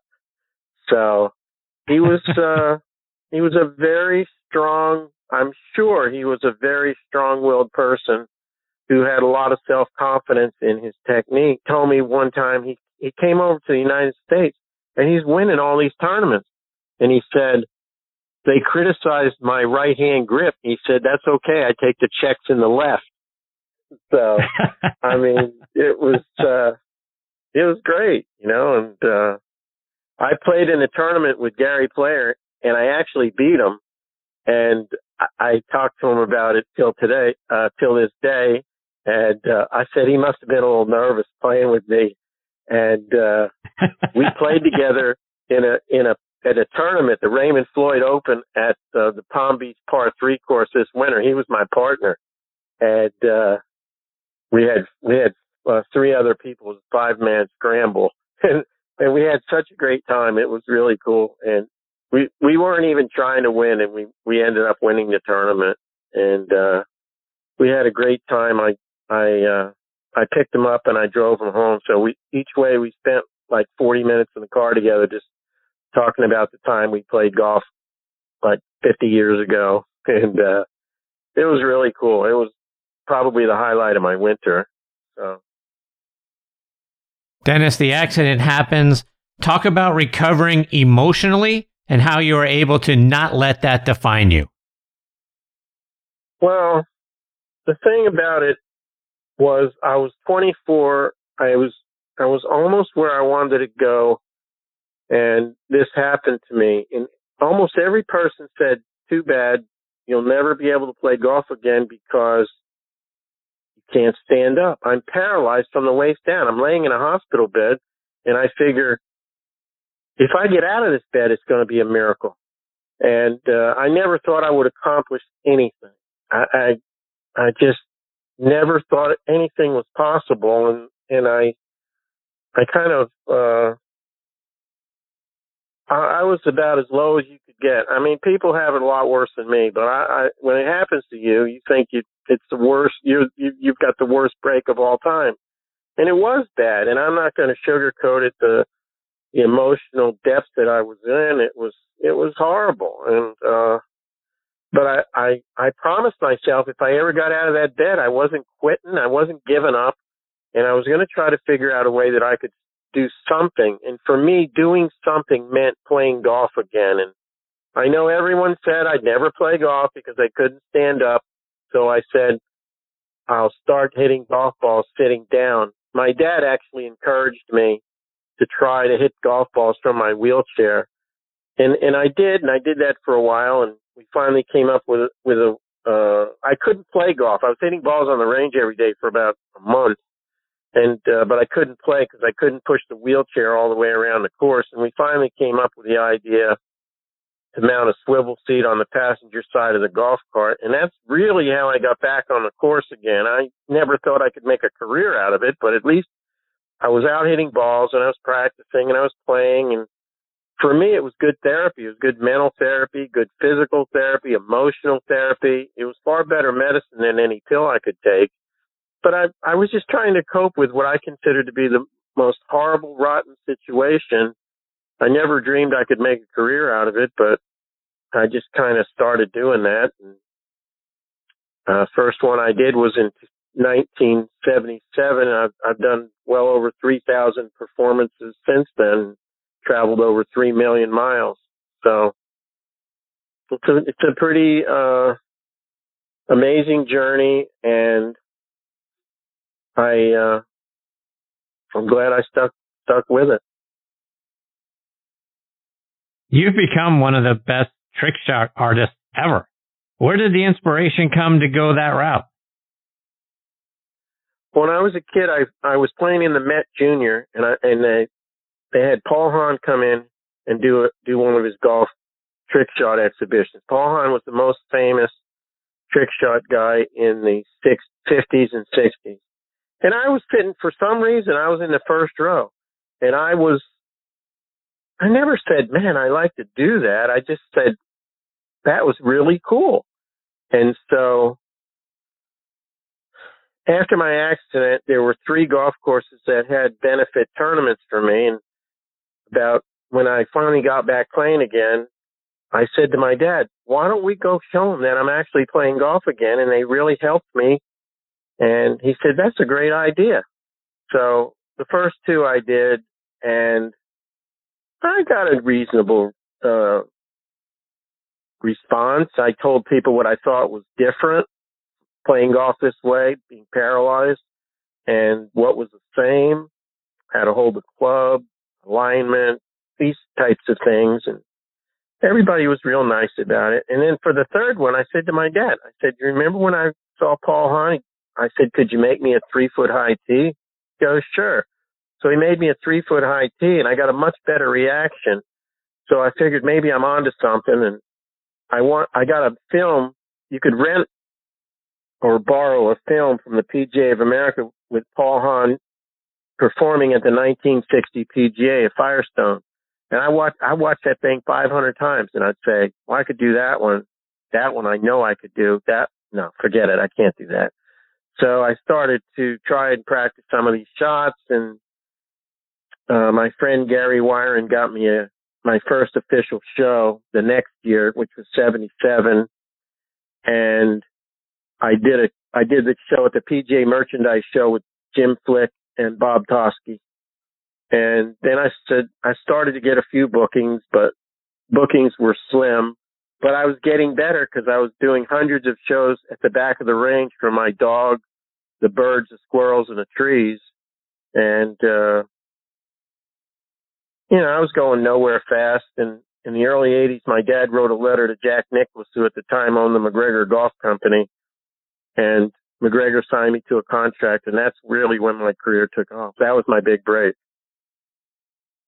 Dennis, talk about your relationship with Jack and Barbara Nicklaus. I know they presented you for both the World Golf Hall of Fame and the Bobby Jones Award. Talk about your relationship with them. Well, the Jack Nicklaus has been a tremendous positive influence in my career, in my life, in that gave me that break with McGregor. And what was great about it is they sent me everywhere. I started doing a lot more shows, and my dad went with me the first 17 years. And so he's always had a big influence and a big help to me. He wrote the foreword to my book. And when I was named the winner of the Bob Jones Award, I said to my sister, Barbara, who also has been a big help and a big supporter of mine, I said, I think I'll ask Jack to be my presenter. She goes, well, don't forget about Barbara. She won the Bob Jones Award too. So I said, oh man, that's perfect. So I asked the both of them if they would be my presenter, and they said, oh, sure. We really, it was great, that you asked us. And so we had a really great time. It was during the US Open at Shinnecock. And so then the next year I got a call on October the 4th in 2018 and it was from Jack Peter, who was at the time in charge of the World Golf Hall of Fame. And he said, Dennis, I'm calling to let you know you're a finalist for the World Golf Hall of Fame, and I'll call you next week at noon. So all week I was saying, I got no shot, no chance, forget it. It's nice to be nominated speech. And and I tried not to think about it, but that's all I could think about. And anyhow, the week went on, progressed very slow. And right at noon, just like he promised, the phone rings and he goes, hi, Dennis, this is Jack Peter. Immediately, hi, Dennis, this is Jack Nicklaus. Hi, Dennis, this is Gary Player. They're all on a speakerphone. And the both, Wow. in the immediate thing I thought of, well, you know, if Jack Nicklaus and Gary Player are calling me, this can't be bad news. They're not calling me up to say, hey, nice try. And then they said in unison, we're calling to let you know you've just been elected to the World Golf Hall of Fame, and we were your advocates. And I'm going, oh, man, I lost it. I started crying and everything. And I got done crying after a minute or so, and I said, man, oh, man, you two must have done some sales job on these people, because there were 16 voters. They're from China and Europe, Australia. And I'm saying, you know, I bet half these people never even heard of me. And so Jack says, no, that's not true, Dennis. He said, every person in that room had heard of you. He said, but by the time the two of us got done, they heard a heck of a lot more.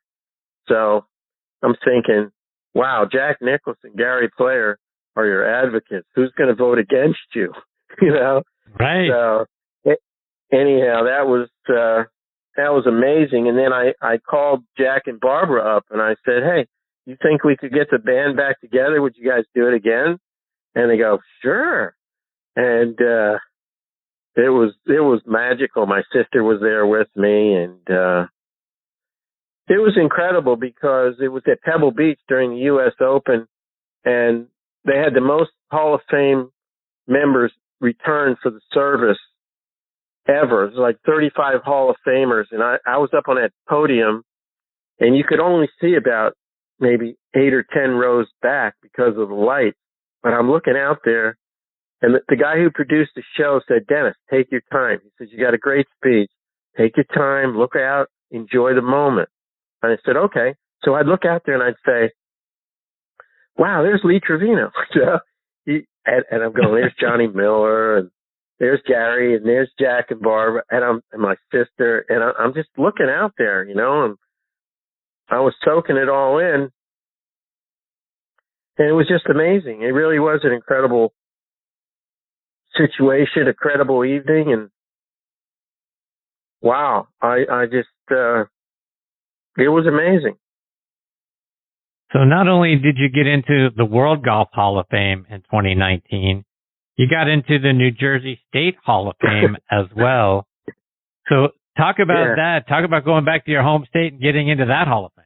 Yeah, that was great. That was incredible. We had a wonderful ceremony there, and it was the thing I remember the most about that was it was right in the middle of all the political turmoil, and everybody's arguing with everybody and can't have a civil conversation.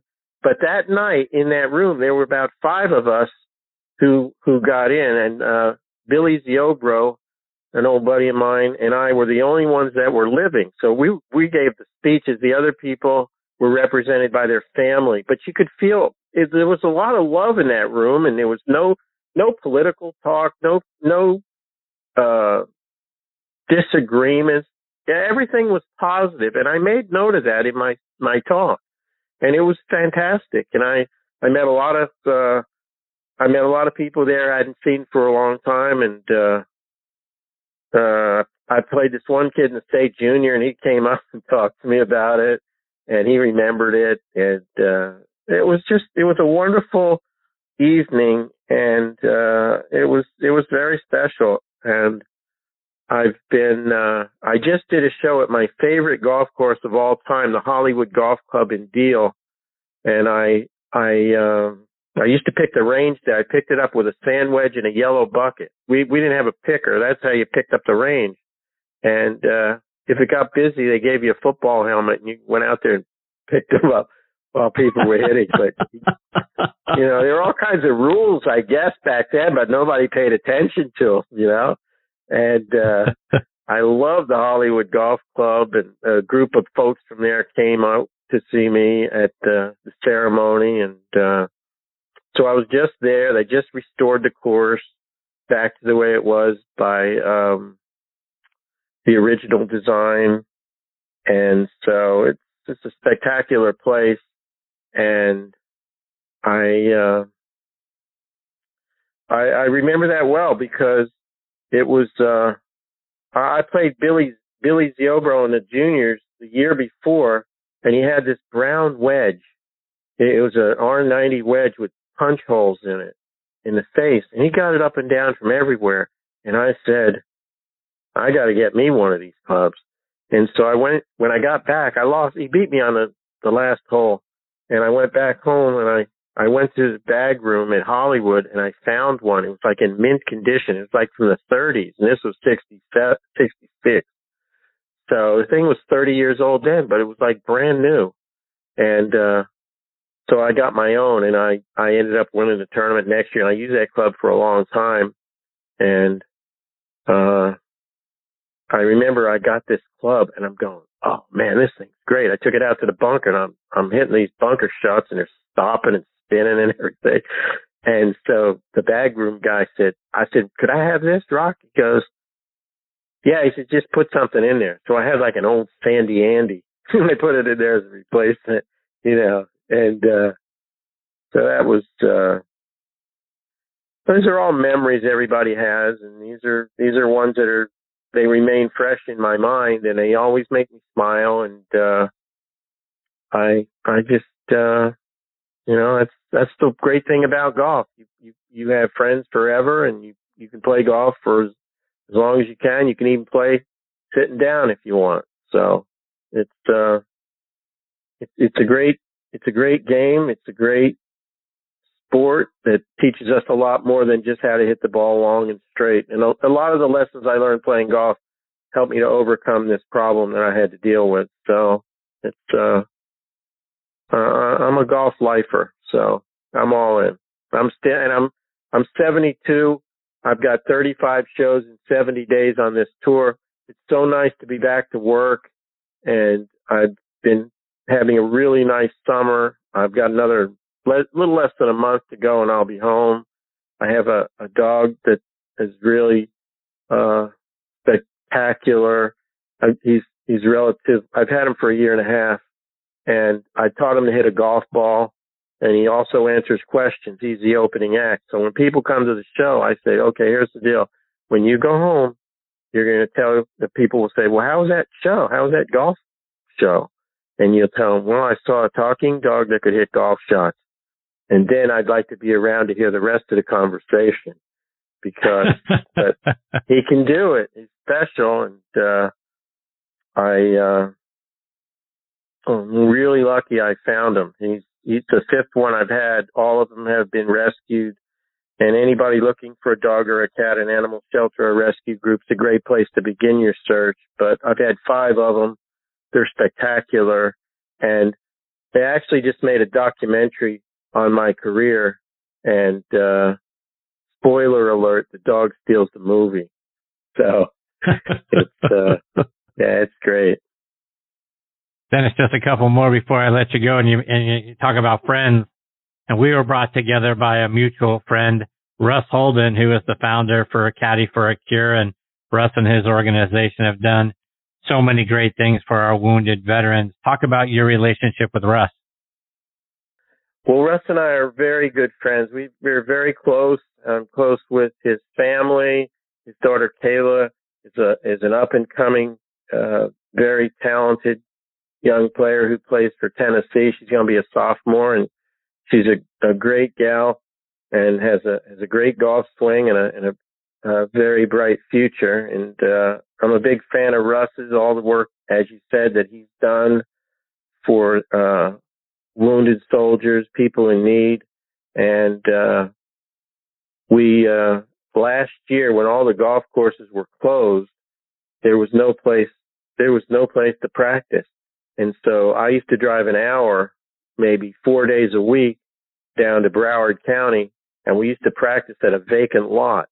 The Heron Bay Golf Course was closed, and we went out there and we'd hit balls, and you'd have to dodge the fire ants and the weeds, and there was no grass there, but it was a lot of fun because it was the only game in town. It was the only way we could practice, and we had a blast doing that. Kayla would come with us, and I'd practice, work on my swing and hit all my trick shots, and so it was great. We became very close because of that, and we had it was fun. We called it the Heron Bay Golf and Yacht Club, and it was fun because I had to drive down there. I left my stuff, my cart at his place, and then he lived about 10 minutes from there. So I'd come down there, we'd hook up the trailer, we'd take it over, we'd get over there, and, it's complicated for me. I just don't jump in a car and go, but we did it, and then the golf courses finally opened up, but that kept me going for at least 6 weeks, and it was fun. It was fun. It was something different. And listen, I grew up kind of doing that, hitting balls in a field, picking them up yourself, and so it was great. Dennis, before I let you go, let our listeners know, how can they stay up to date with you, follow you online and on social media, and go see your show?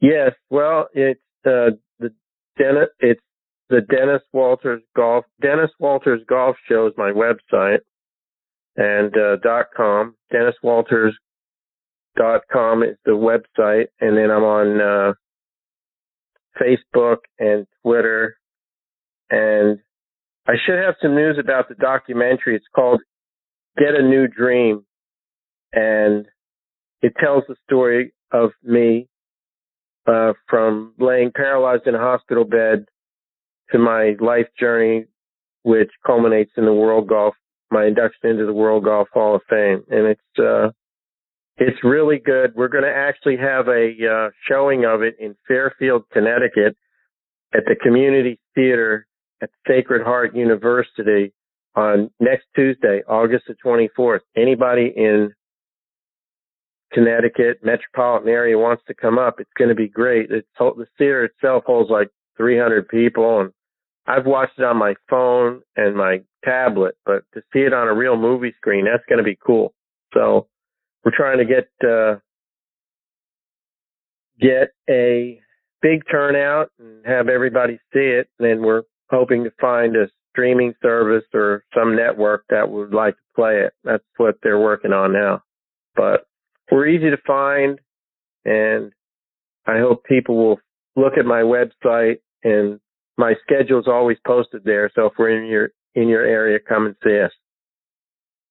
Well, Dennis, I can't thank you enough for taking time out of your busy schedule to come and be a part of the show. It was an honor to have you here. I hope you'll come back and join me again sometime. Anytime. Thanks for having me, Chris. I enjoyed it very much, and I wish you well and hope our paths cross real soon. I hope the same. Take care. Stay safe, Dennis. All the best to you and your family. I look forward to catching up with you. That'd be great. Come on up to 24th. Watch the movie. That would be awesome. In Connecticut. I'll definitely be looking for it, and I'll be checking it out on your website. Hopefully you guys come around the Atlanta area sometime. I'd love to see you. Yeah, I'd love to. Take care. Take care, Dennis. That's World Golf Hall of Famer Dennis Walters, and what a wonderful man, and what a wonderful contribution he has made to the game of golf and the impact he has had on so many lives. The title of the documentary, Get a New Dream, and that's what Dennis had to do. He had a dream for playing out on the PGA Tour, then he had to get a new dream. And that dream impacted thousands upon thousands of lives. He's had a positive impact on the game and on the people in the game and around the game. So kudos to Dennis, and I can't thank him enough for coming and being a part of the show. Hope the documentary gets out there on some of the streaming services. Can't wait to watch it, and also can't wait to have him back on the show again. You heard Tim Simpson say at the very top, right, what a wonderful man Dennis is, and to pass along his hello, and I will certainly do that with Dennis He's a super positive and a super talented guy. And folks, you got to see these trick shots. Unbelievable. With the broken club or the sort of really bendy club or a rubber club, a three-headed club, the shots he pulls off are absolutely unbelievable. It's a lot of fun watching. Go on YouTube. Check out Dennis Walter's golf show. You'll be able to see a lot of the events that he is at. It's absolutely spectacular, just like Dennis is, and hopefully we get him back on the show again soon.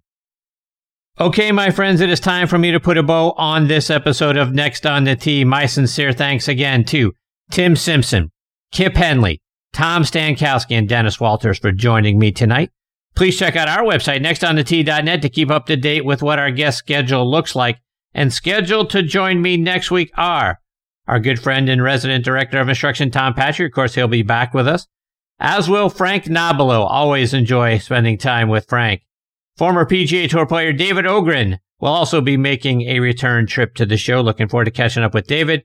Then we're going to round out the show with the great golf landscape artist, Linda Hartough. And folks, if you haven't seen Linda's work, go online to her website, lindahartough.com. You're going to be amazed at the great paintings and the wonderful landscapes that she does. Looking forward to having her here. So it's going to be a great show, folks. I hope you'll come back and be a part of it with us. You can stream this show as a podcast on a number of great podcasting sites and apps like Apple Podcasts, Google Podcasts, Amazon Music, Spotify, Pandora, iHeartRadio. If you've got a favorite podcast app, we're probably on it. Folks, thanks again for choosing to listen to the show tonight. I really appreciate the fact that you continue to make Next on the Tee a part of your golfing content. Until next week, hit 'em straight, my friends.